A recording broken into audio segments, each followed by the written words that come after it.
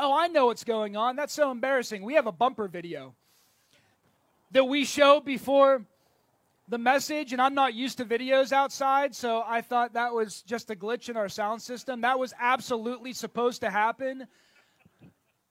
And now I'm super embarrassed, and I don't know if I can go on. You guys have grace for me? Is it okay? Oh, man. It won't be the last time I make a fool of myself today, so we'll move on. We are in the second week. We're in the second week of our series on family. And hey, within the church, we have got to talk about family because nobody else is talking about family. Our culture makes light of the phenomenon of family, whether it's church family or biological family. So we've got to talk about what family is. My wife Erin and I, we are blessed with 2 children. I will never forget, man, especially I will never forget when my firstborn daughter Lily was born. I will never forget those 2 days. I am embarrassed to say, though, the thing that I remember most, the thing that has burned into my mind the most about that several-day period, one, the birth. I will never forget that moment. But the second thing that I will never forget about the birth of my daughter is the car ride home. And if you're a parent, you know exactly what I'm talking about. So at this point, I've been driving for 16 or 17 years. I know how to drive. I consider myself a very good driver. But now, I am holding this tiny, precious, innocent little human in my hands. And suddenly, I don't know how to drive anymore. I have to drive this person home? How about the car seat, fellow parents? Not to discount child 2, 3, 4, and 5 or whatever, but for the first child, that car seat was implanted. It was embedded on my seat so tight. It was the first time and only time I read all the directions to the car seat. I tightened that thing, and parents, I know you know what I'm talking about. I tightened that thing so hard. I had my feet up. I was like this. Because the instruction manual says the thing can't move an inch, that thing didn't move an inch. It left an imprint on my seat that will never, ever come out of that car.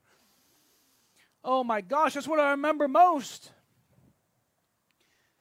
Fear is a big part of faith. That's not the first time that I would feel afraid when it comes to my family or my children. The first time our kids get really sick, that's a scary experience. My gosh, the first time they go to school, that's a scary experience. The first time they bring fundraiser forms home, that's a very scary experience. We just started that. Hey, anybody want coupon books? Come see me. We're in competition with every other parent here. That's a scary experience. Hey, and all joking aside, some of us were raised, some of us were raised in a family experience where there was legit fear, right? And if you were raised in an environment where you actually had to fear, maybe for your own safety when you were growing up, I'm so sorry that you went through that experience. That's what makes this next statement all the more challenging. What are we supposed to do with this statement? Fear God.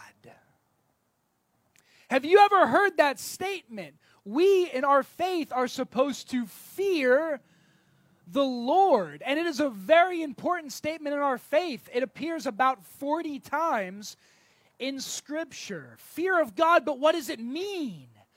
I have heard it said that this is one of the most misunderstood statements in all of our faith. I don't think it's misunderstood today. I don't think we understand it at all. And just that word fear is something you and I have to contend with, because I suspect if you're like me, there are lots of things all throughout your day that give you the opportunity to be afraid or to worry. But God's Word talks about fear a lot.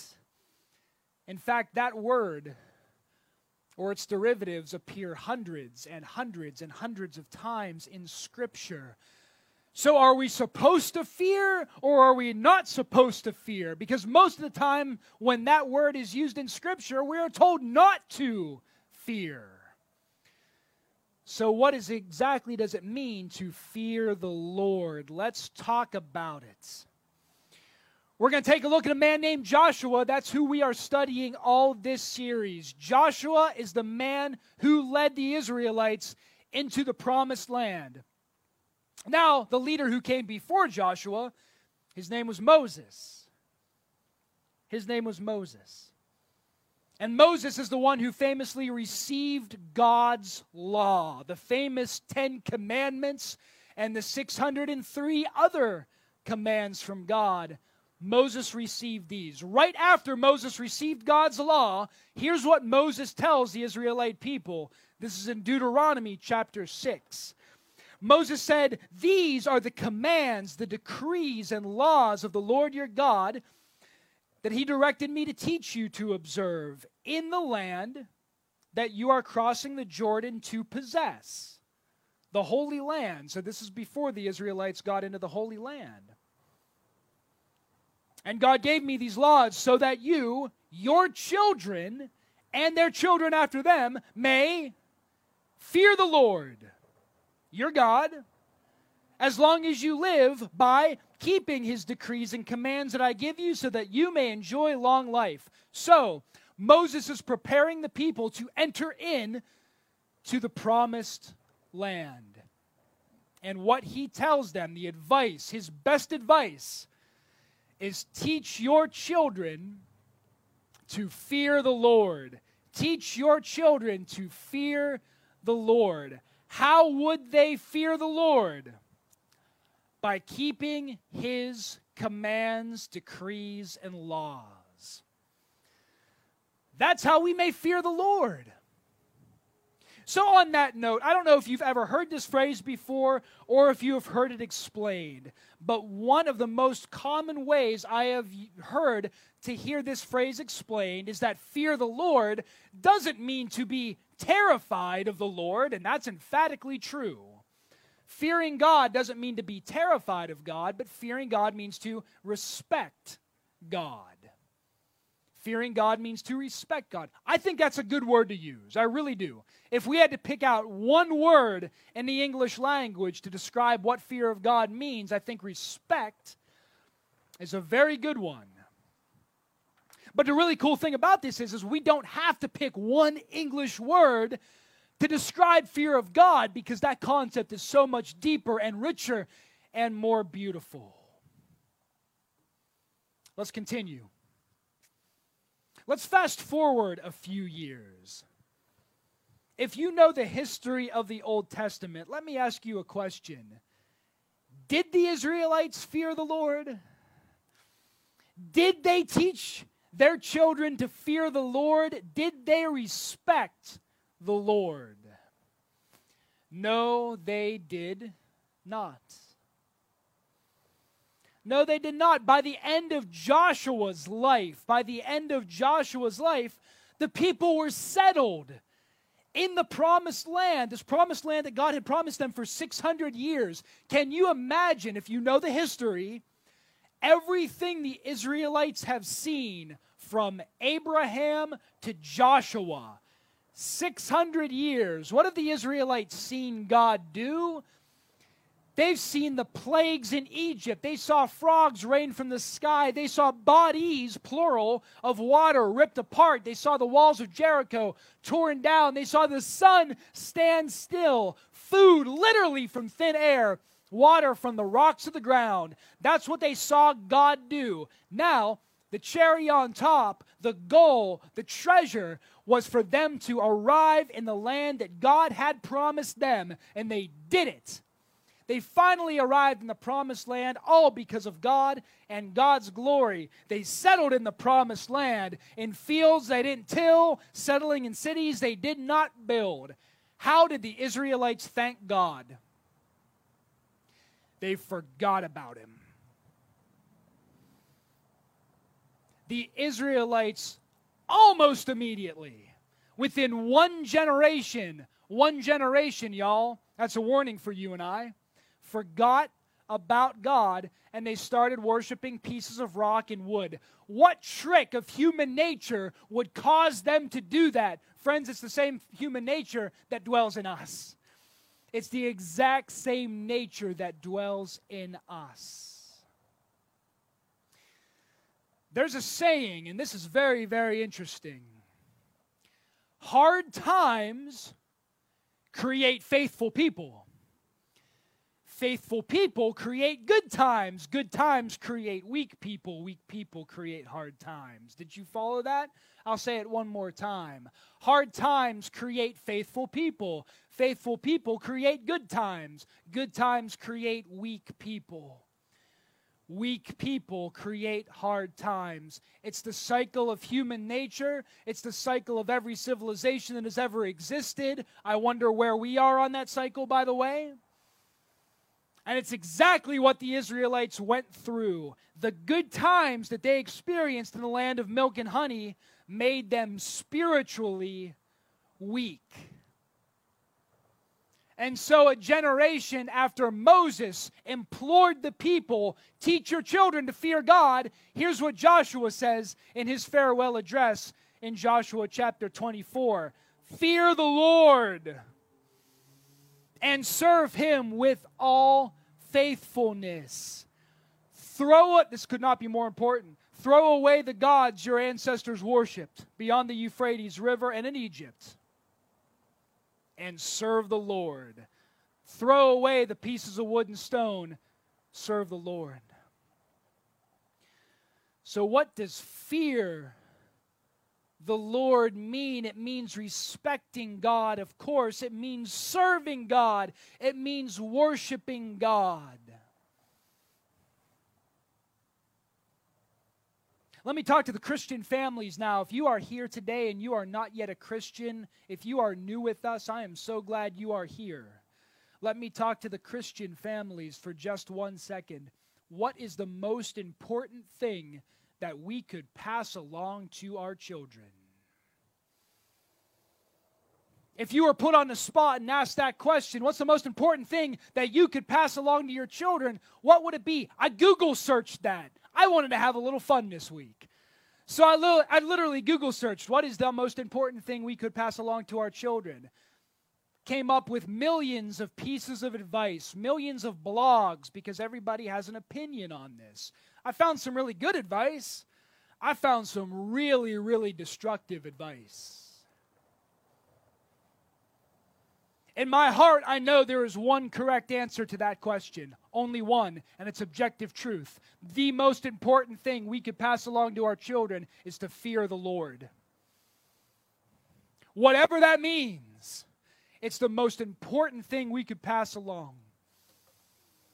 So for the rest of our time today, I kind of want to stop using that word because I know that word fear has a certain connotation in our language, and it may be negative, and I don't want to put a stumbling block between you and what God has for you today. So we're going to stop using the word fear, and we're going to start using those synonymous words like respect, listening to God, serving God, worshiping God.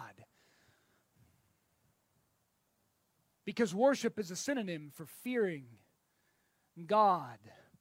Is your home, Christian families, a house of worship? Not this church building. I hope it's a house of worship. Not these tents. I hope these are tents of worship. But what about your home? Is your home a house of worship? It absolutely is. Everybody's home on the planet is a house of worship of something. But our question today is are our homes a house of worship to God? And how can we make our homes houses of worship to God? Would you describe your house right now today as a house of worship to God? If not, that's okay. Hey, that's why we're here. The first thing we may do is to infuse awe for God. infuse awe for God, for our own sakes, and for the sake of our children. By the way, awe is another awesome synonym for fearing the Lord. Psalm 145 says this, and this is absolutely incredible. Great is the Lord and most worthy of praise. His greatness no one can fathom. One generation commends your works to another. They tell of your mighty acts. They speak of the glorious splendor of your majesty, and I will meditate on your wonderful works. God, I will meditate on your wonderful works, and I will pass that along to the next generation. Christians, do we do this? Do we meditate on God's miraculous creation, on who He is, on what He does? Oh my gosh, I am so desperate to pass along awe of God onto my children. I'm so desperate to make sure that I myself am meditating on God's Word and on His splendor and on all the ridiculous things He does and has created. I had the awesome opportunity to go to the beach with my children. We do that every year. And this particular year, every night after dinner, myself and my 5-year-old daughter, Lily, we walked down to the beach to watch the sunset. So every night when we were down at the beach, my daughter and I walked down to the beach to watch the sunset. I'll never forget those precious moments. And the first night that we were looking at this spectacular sunset, I said, Lily, isn't God so great? I said, Lily, isn't God the best artist? And this is no joke. Lily said, yes, God is the best artist. And I am the second best artist. And that's no joke. She said that. I couldn't wait to use that in a message, and here we are. So I think I'm doing an okay job of infusing awe of God onto my daughter. We've got to work on humility. That's what we got to work on. But no, Christian parents, are we doing that? Are we telling our kids, look at this beautiful sunset that God painted just for us. Look at this incredible flower that God made for us. On those rainy days, are we saying, God, thank you for the rain that helps make the flowers grow? Are we helping our kids see God in everything? And how are we, Christian parents, able to help our kids see God in everything if we have trouble seeing God in everything? There's a book called Awe. And in it, the author writes this: I need to remember that the war for the awe of my heart still wages within me. Did you know that there is a battle going on inside your heart for what you consider awesome? We use that word a lot. I use that word a lot. I'll give you an example. Any car people? Would you raise your hand if you're a car person? Have you seen that beautiful next generation baby blue Corvette that's driving around Greensburg? Have you seen that? Y'all know what I'm talking about. Do any of you own that car? If you would you raise your hand? Matt Claney, you do not own that car. I saw that. You want, it's your neighbor? It's your neighbor. What do we want to do with our neighbors? We want to evangelize to our neighbors. Because that neighbor, I don't know who, but that neighbor needs Jesus Christ. And I would love a drive in that car. I really would. Whenever I see that car driving around Greensburg, you know what I do? That's awesome. I say it out loud every time I see that car and cars like it. Sometimes and I'm dead serious now, sometimes my children are in my vehicle when I point at that car and say, look at that car, it's awesome. Do you know what I'm teaching my kids? To have awe for cars. I just am, right? Sometimes we don't think about what we do and what our kids are observing. I'm going to watch a Steeler game today, like a lot of you. When the Steelers score a touchdown, you know what I'm going to do? Yes! Yes! I'm going to do it instinctually. I'm not even going to think about it. Do you know what I'm teaching my kids when I do that? To have awe for the Pittsburgh Steelers. That's what I'm teaching my kids. I'm not saying there's anything wrong with either of those two things, necessarily.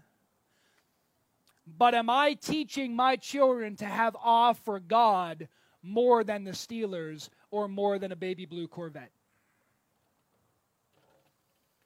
Christian parents, we have got to look in the mirror. Christian parents, we have got to look at what we are passing along to our kids. Let's make our households a place where we meditate on God's glory.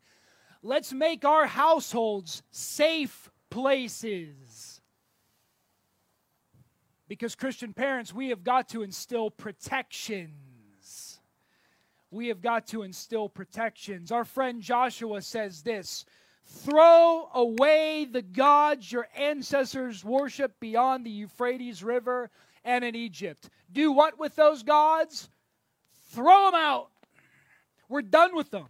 Don't even let them tempt you. Don't let them in your household. 1,600 years later, the Apostle Paul would say, therefore, my dear friends, flee from idolatry. Run from it. Sprint away from idolatry. We have to protect our households. The household protection industry, the home security industry is worth $57 billion. When we are talking about our family, nothing is more important than protecting them, right? We spend $57 billion annually to protect our homes. What are we protecting our homes from? Outside threats. How about the threats inside of our household? Christian parents. How about the threats inside of our household? Christian parents. You probably have idols in your house. I know I do, and I've got to get rid of them. You probably have idols inside of your house. You probably know what modern day idolatry is. We talk about it a lot. Idolatry is anything that takes you away from worshiping God. It's anything that distracts you from worshiping God. An idol is not a carved piece of wood today. An idol is anything that you worship more than you worship God. And so let's get very, very real for a second. I'm going to tackle the low-hanging fruit. I love the Steelers. I love man caves. I love man caves that are decorated with Steelers stuff. I do, because I have sports stuff all over my wall, Steelers, Penn State, whatever. But let's get real serious for a second. Christian parents, what are we teaching our kids? The man cave with a shrine to sports might be okay for you. It really might, because you might be able to put it in its proper perspective. But parents, what are we teaching our kids? We might be passing along something that we don't intend to pass on. And we do that with everything we say, everything we do, our TV time, our phone time. Parents, we've got to think about what the idols are inside of our own homes. And maybe you're saying, well, let's not get too serious now. No. Let's get really serious. Because Joshua says, throw the idols away. Throw them away. Paul says, flee from idols. And let's get really serious. And I want to get really serious for our current and our future parents right now. There's been an epidemic going on in our faith and in our country for a very long time, and the epidemic continues. The epidemic is this: when our kids, Christians, when our kids turn 18 and they leave the household, so many of our kids walk away from their faith. And we wonder why that happens, and we can even look at ourselves and our own habits, and we say, well, they went to church every Sunday. I'm not talking about anybody in particular. I'm talking about our country has seen this for a very long time. We wonder what happened with our kids. They threw away their faith when they left the household. They went to church every week for 1 hour. For 1 hour, parents. But I wonder what our kids saw when they went home. Because the question you and I have to ask ourselves, Christian parents, is our household a house of worship to God? Or is it a house of worship to something else? Because if our kids learn about God for 1 hour a week and we go home and we're worshiping something else for the rest of the hours in the week, they may walk away from their faith when they turn 18 years old, because I'm not sure if they've ever had faith. This is not to make anybody feel bad about the past. And parents, it is never too late with your kids, ever. But this is especially for our current parents, and this is especially for our future parents. Make your household a house of worship to God. Make sure it is not a house of worship to some idol. Please. Please. Finally, Christian parents, we have got to inspire fear. And I use that emphatic language so intentionally because it's so counterintuitive. It's so counterintuitive to what most of us have been taught about God. Most of us were raised to think about God as the ultimately kind and gentle and grace-filled God. And that is absolutely what God is. God is also the God who ripped down the walls of Jericho.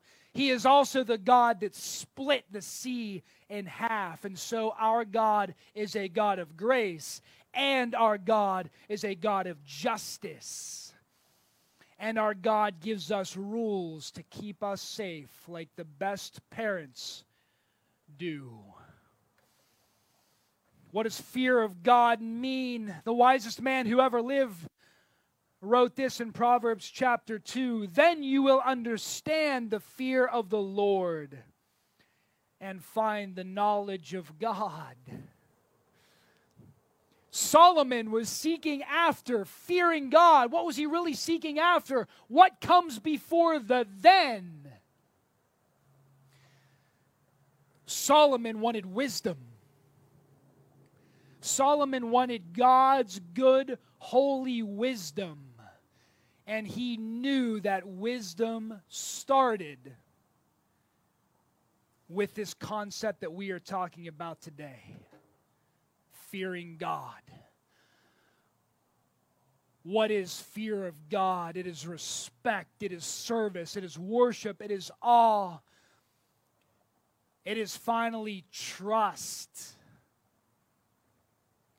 Speaking of the Israelites escaping Egypt in Exodus chapter 14, and when the Israelites saw the mighty hand of the Lord displayed against the Egyptians, the people feared the Lord and put their trust in Him. Fearing God is not like fearing anything in this world. It's not like fearing losing our job. It's not like fearing getting hit by a bus. When we fear something in this world, we run away from it. Fear of God is exactly the opposite. When we fear God, we run towards God because we trust Him. And by the way, parents, if we fear God, we don't have to fear anything else. There's a hymn called Amazing Grace.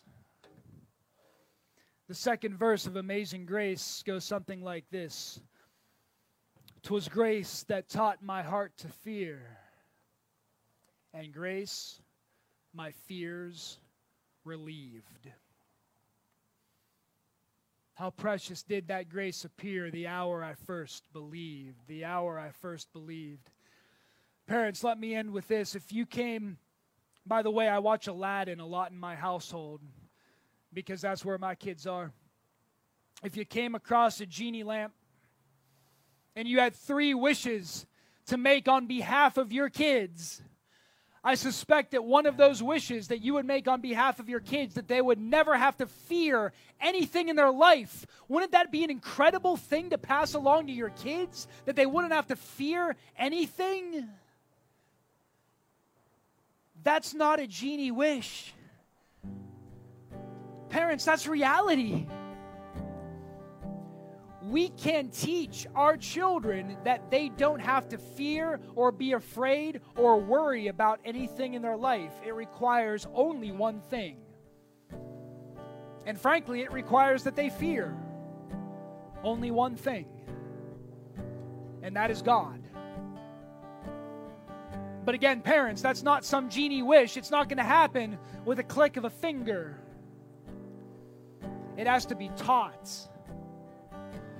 And so we have to worship God. We have to respect God. We have to make our homes houses of worship to God so that our children can learn to respect God and worship God and be in awe of God.